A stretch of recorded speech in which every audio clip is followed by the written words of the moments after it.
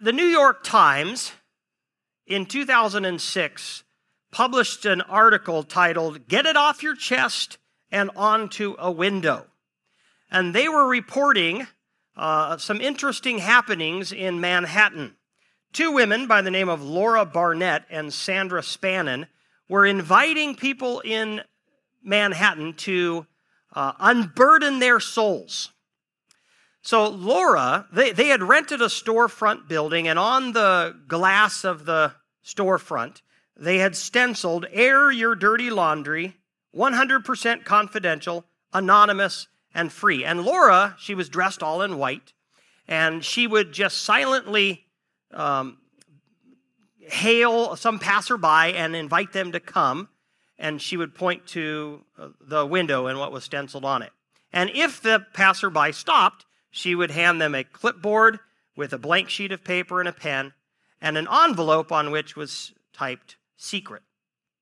And so many people would then write down what was burdening them. They would put it into the envelope, seal the envelope, drop it in a bucket, and then walk off. While they were writing, Sandra Spannon, who was an artist, she would sketch their portraits. And then once the people were out of sight, they would pull out the envelope, take out its contents, and then paste it or tape it up to the window along with the portrait. And I don't think it was side to side. I think they try to keep it anonymous, right? Mixed it all up. But by the end of the day, there were hundreds of portraits and hundreds of confessions. And some were silly. For example, "The hermit crab was still alive when I threw it down the trash chute." Somebody was burdened by that. But some of these were quite serious. "I'm dating a married man and getting financial compensation in exchange for the guilt. He's 25. I'm 25. He's a millionaire. It pays to be young." Another one, "I make fun of this one friend behind her back all the time. She just enrages me. But I get freaked out when I think of what she might be saying about me. I haven't yet visited my dead parents' grave. I haven't slept with my husband in a year, and I'm about to start an affair with ... And even this one, "I killed a man back in 1957. Now, this little experiment revealed many things, yes. But it certainly showed that the average person just walking down the street, there are so many who are burdened, who have deep, dark secrets.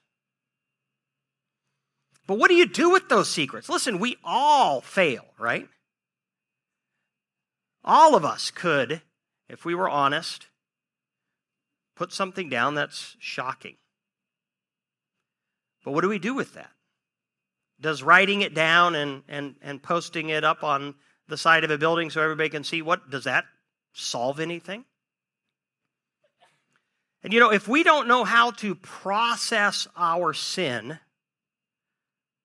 and get through to a place of healing, it can completely derail us. It can destroy us.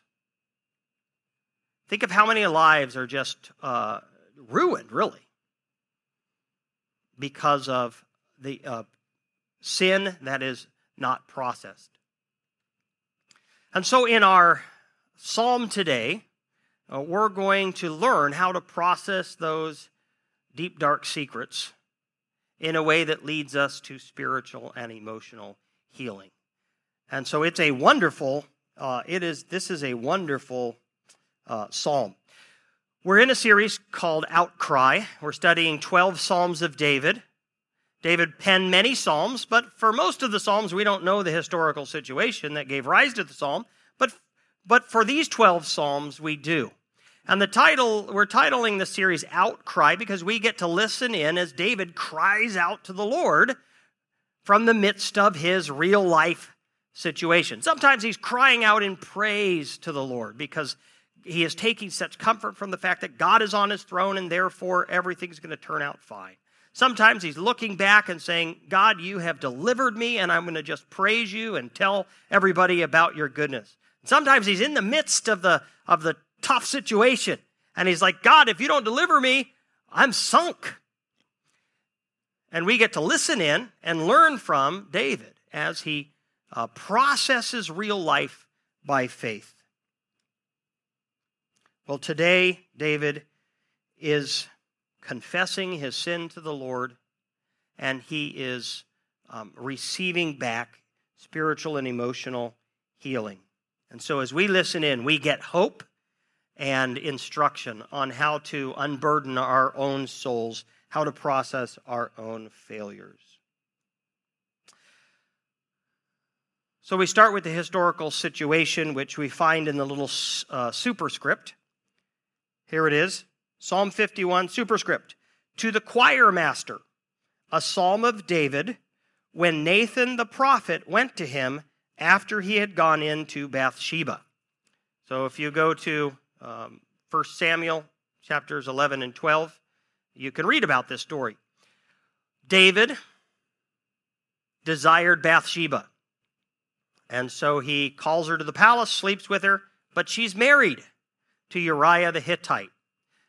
She gets pregnant, and now David is worried that his adultery is going to be exposed, and so he decides to kill Uriah. And so he conspires with his general to have Uriah lead a charge, kind of a suicide charge up against an enemy city, and sure enough, Uriah gets killed. And David then takes Bathsheba to be his own wife. And I'm sure that David thought, I've gotten away with this. I've escaped. But he hadn't, because God had seen what he'd done. And now he had one of those deep secrets, right? That was interrupting his relationship with God, that had soiled his soul, that was destroying him spiritually. Well, God, in his mercy, sends Nathan the prophet to confront David. And Nathan the prophet's super savvy. And so he doesn't just walk in and say, David, you've sinned. He tells David a story.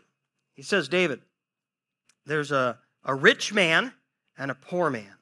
And the rich man has lots of flocks. He's got lots of sheep and cattle, and he's just rich. And then there's this poor man, and in his family, he only has one little lamb. And the family has sort of taken that little lamb in. It's a pet. They know its name. It sleeps in the house with them. Well, the rich man has some guests coming, and he wants to serve them some lamb. But rather than take one of the lambs from his large flock, he goes to the poor man and by force takes his little lamb, his one lamb, and kills it and serves it to the guests. Well, David, king of Israel, who's also functions as judge, is enraged by this injustice. And he says, that guy's got to die. Tell me who he is, Nathan, and we'll take his head off. And Nathan points his finger at David and says, you are that man. And David is cut to the quick, and he pens Psalm 51 in response. Before we get into that, let me just say, God confronts us because he loves us. When your affair is exposed, when you get caught cheating, caught lying, embezzling, doing drugs, whatever it is, often that feels like the worst moment, right? All of a sudden I got caught. It feels like the worst moment, but so often that's the beginning of healing. God loves us enough to not allow us to just wallow in our sin. He'll bring it to light. He'll confront it because he wants to break us free from that slavery. Because it's secret. We might think we're getting away with it. And yet it is, God knows, it's destroying us. And so he will so often confront us and bring it to light so that we can process it, deal with it, and find healing. Psalm 51, verse 1, have mercy on me, O God, according to your steadfast love, according to your abundant mercy. Blot out my transgressions. Wash me thoroughly from my iniquity, and cleanse me from my sin. What audacity. He's murdered Uriah the Hittite. He slept with Bathsheba. He's committed adultery. And he's saying, God, will you blot out my transgressions? Will you wash me thoroughly from my iniquity and cleanse me from my sin? Are you kidding? You don't deserve that. That's pretty audacious, isn't it? I want a do-over. What? Well, if we sat in judgment on him, we would probably say, no way. No way. You don't get washed, cleansed, and have your transgressions blotted out. This should hound you for the rest of your life. But we're not the judge, are we? And so what does David do? He is casting himself on the mercy of God. Have mercy on me, O God, according to your steadfast love, according to your abundant mercy. David knows God. God, we fail God. He does not fail us. His love is steadfast. His mercy is abundant. And because of who God is, we can have the hope of forgiveness. And that's what we put our hope in. So don't believe the enemy's lie that you have run too far for too long, that what you've done is too bad. Yeah, you wouldn't forgive yourself, and maybe we wouldn't forgive you, but God will forgive you because of his steadfast love and abundant mercy. And that's who we put our hope in, the character of God. Verse 3, for I know my transgressions, and my sin is ever before me. Even when he kept it secret, even when he wasn't talking about it, even when before Nathan had come to point the finger, David knew his transgressions. His sin was ever before him. It was haunting him. It was destroying his soul. It was interrupting his relationship with God. Against you, you only have I sinned and done what is evil in your sight. We hurt people, but we sin against God. So that you may be justified in your words and blameless in your judgment.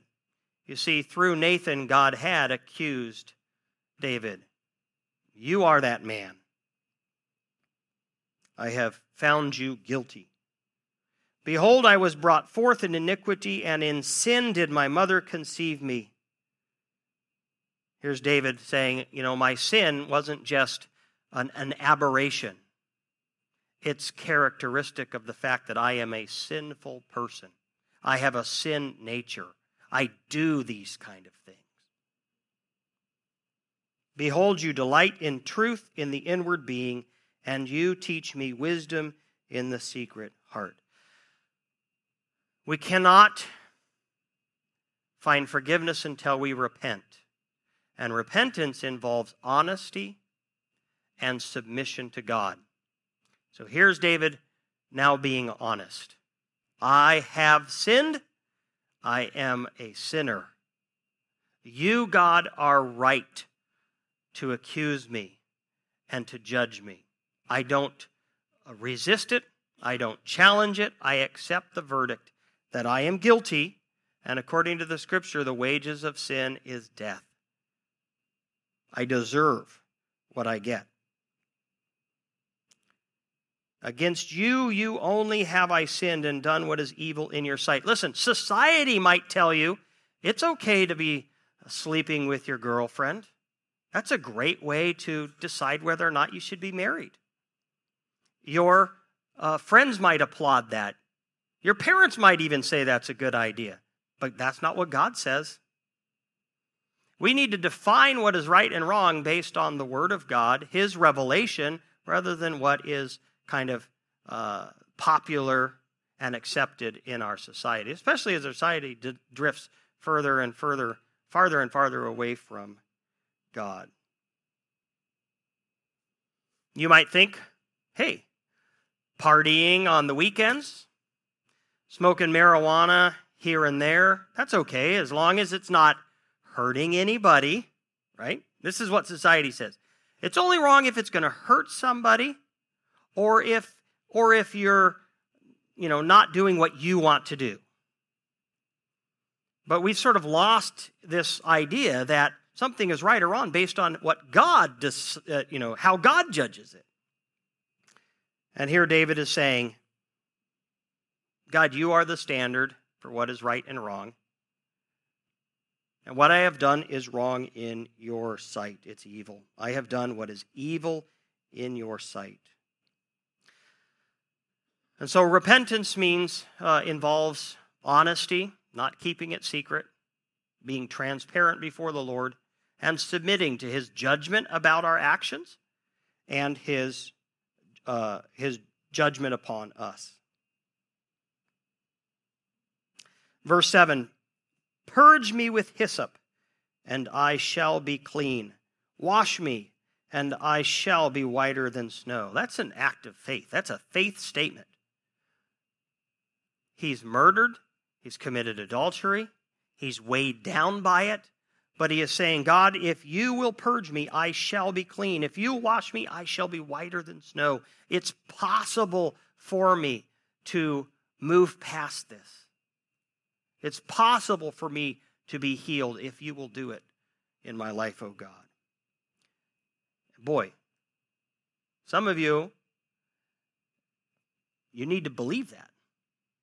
You need to believe that it's possible to move past the burden, past the sin, into healing, into clean and washed. Verse 8, let me hear joy and gladness. Let the bones that you have broken rejoice. Right now, David is not experiencing joy. He's not experiencing gladness. He feels broken. Hide your face from my sins and blot out all my iniquities. Create in me a clean heart, O God, and renew a right spirit within me. Cast me not away from your presence, and take not your Holy Spirit from me. Restore to me the joy of your salvation, and uphold me with a willing spirit. David's asking for a lot. He's saying, God, would you heal me spiritually? Would you heal me emotionally? Would you restore my relationship with you? Right now it feels broken. I'm ashamed before you. I want to hide from you. Would you please cleanse me? Forgive me? Would you restore the joy of my salvation? Give me a spirit that wants to do what is right again. Give me a freedom. And even an emotional freedom. I want to have joy again and gladness again. And you know what? That is available to us in Jesus Christ. No matter what we've done, God wants to and can restore to us our spiritual and emotional health. We can have joy and gladness again. We can experience a sense of, I am washed clean. I have been renewed.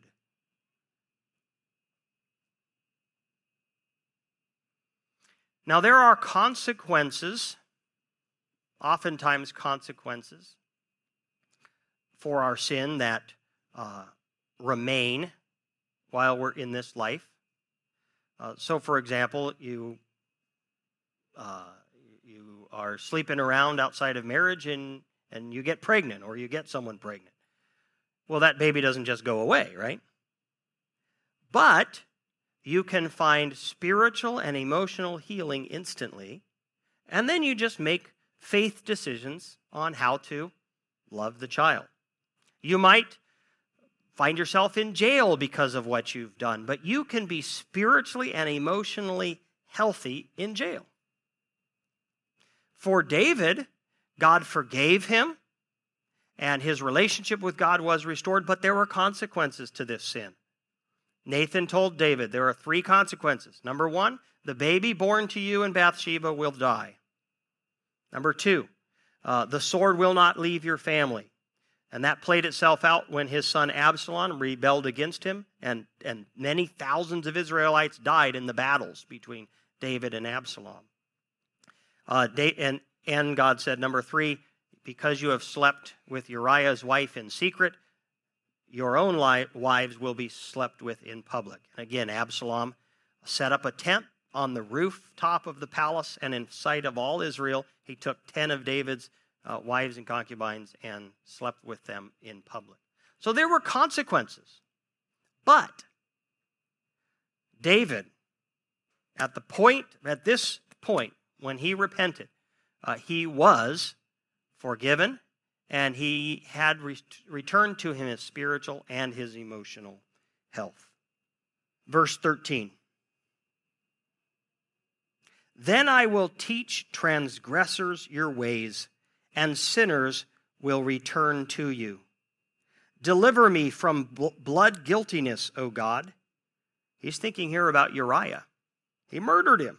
Deliver me from blood guiltiness, O God of my salvation, and my tongue will sing aloud of your righteousness. O Lord, open my lips, and my mouth will declare your praise. David celebrates his forgiveness in 2 ways, evangelism and worship. Then I will teach transgressors your ways, and sinners will return to you. David's saying, look, if you will forgive me, if you will cleanse me from this, I'm going to mouth it around. I'm going to tell people about how, what I had done and how I found spiritual healing. And then my story will encourage other people whose souls are burdened by their sins, by their secrets.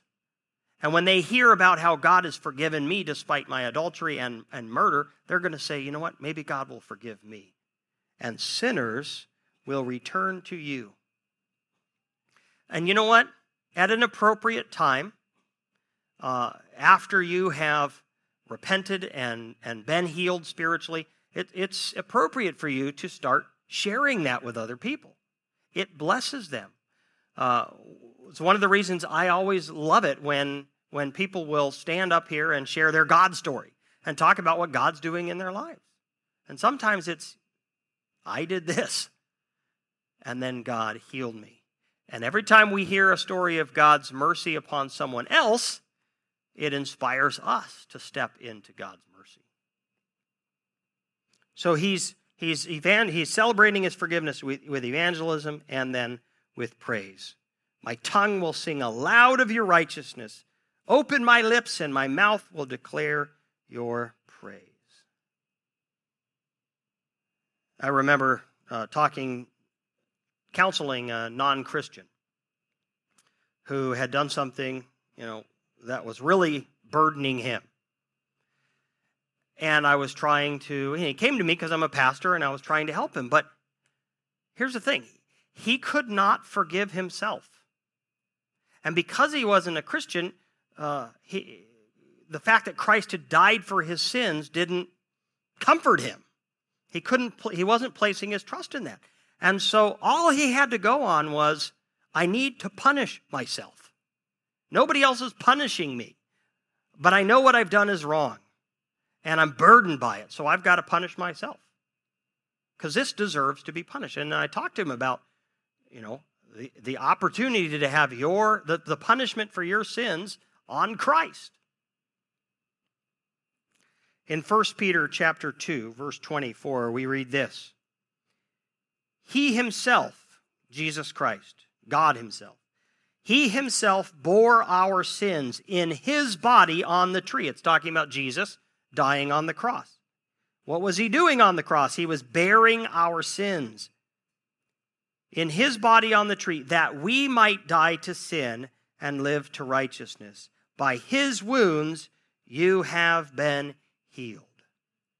The reason we can be forgiven is because Jesus Christ took the penalty for our sins upon himself when he hung upon the cross. Because our sins are heinous, and they do deserve to be punished. And God in his justice punishes sin. The wages of sin is death. Well, but here's the good news. Christ took the penalty for our sins upon himself. By his stripes you are healed. And so we can receive Christ's death upon the cross as full payment for our sins. Don't minimize the death of Christ. It's sufficient payment for what you've done. He is the Son of God. And we can allow his death as to be the substitute for us. And then we can receive the mercy of God. Aubrey was only about 5 years old. And life was not going the way she wanted it. And she blamed it on God. And she said, "I hate you, God." And then it began to eat her up. And who knows what Satan was telling her, even at 5 years old. But 2 days later, she couldn't take it. And praise God, she said, "Dad, I got to talk to you. Come here." And I remember she takes me into her room and she shut the door and she made sure no one was coming in. And then she divulges, "I told God I hate him." And she starts to cry. She did not know what to do with that. At 5 years old, it was eating her up. And so I had the privilege of taking her to 1 John chapter 1, 8 and 9. If we confess our sins, I even showed it to her. I wanted her to know it was written. If we confess our sins, he is faithful and just and will forgive us our sins and cleanse us from all unrighteousness. And I walked her through at 5 years old. Do you know what this means? Do you understand that? And eventually she got it. And I said, "Are you willing to confess?" And so she began to confess and receive that truth. And she sobbed.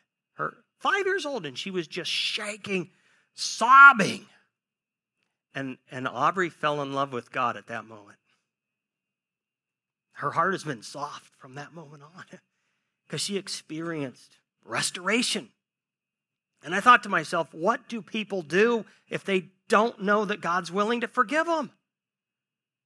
If she did not have that truth in her life that I can be forgiven for even saying, "I hate you, God," where would that take her? Where would she be at 10 years old, at 20 years old?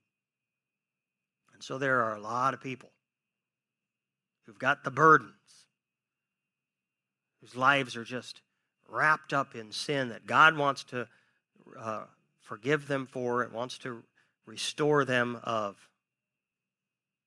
And so he's speaking to you today. If you're caught up into that, he wants you to find freedom and healing. And he wants you to share it with other people. If you're a child of God, he doesn't want you burdened by this stuff, man. He wants us free. He wants us healthy. Even glad and joyful, no matter what we've done.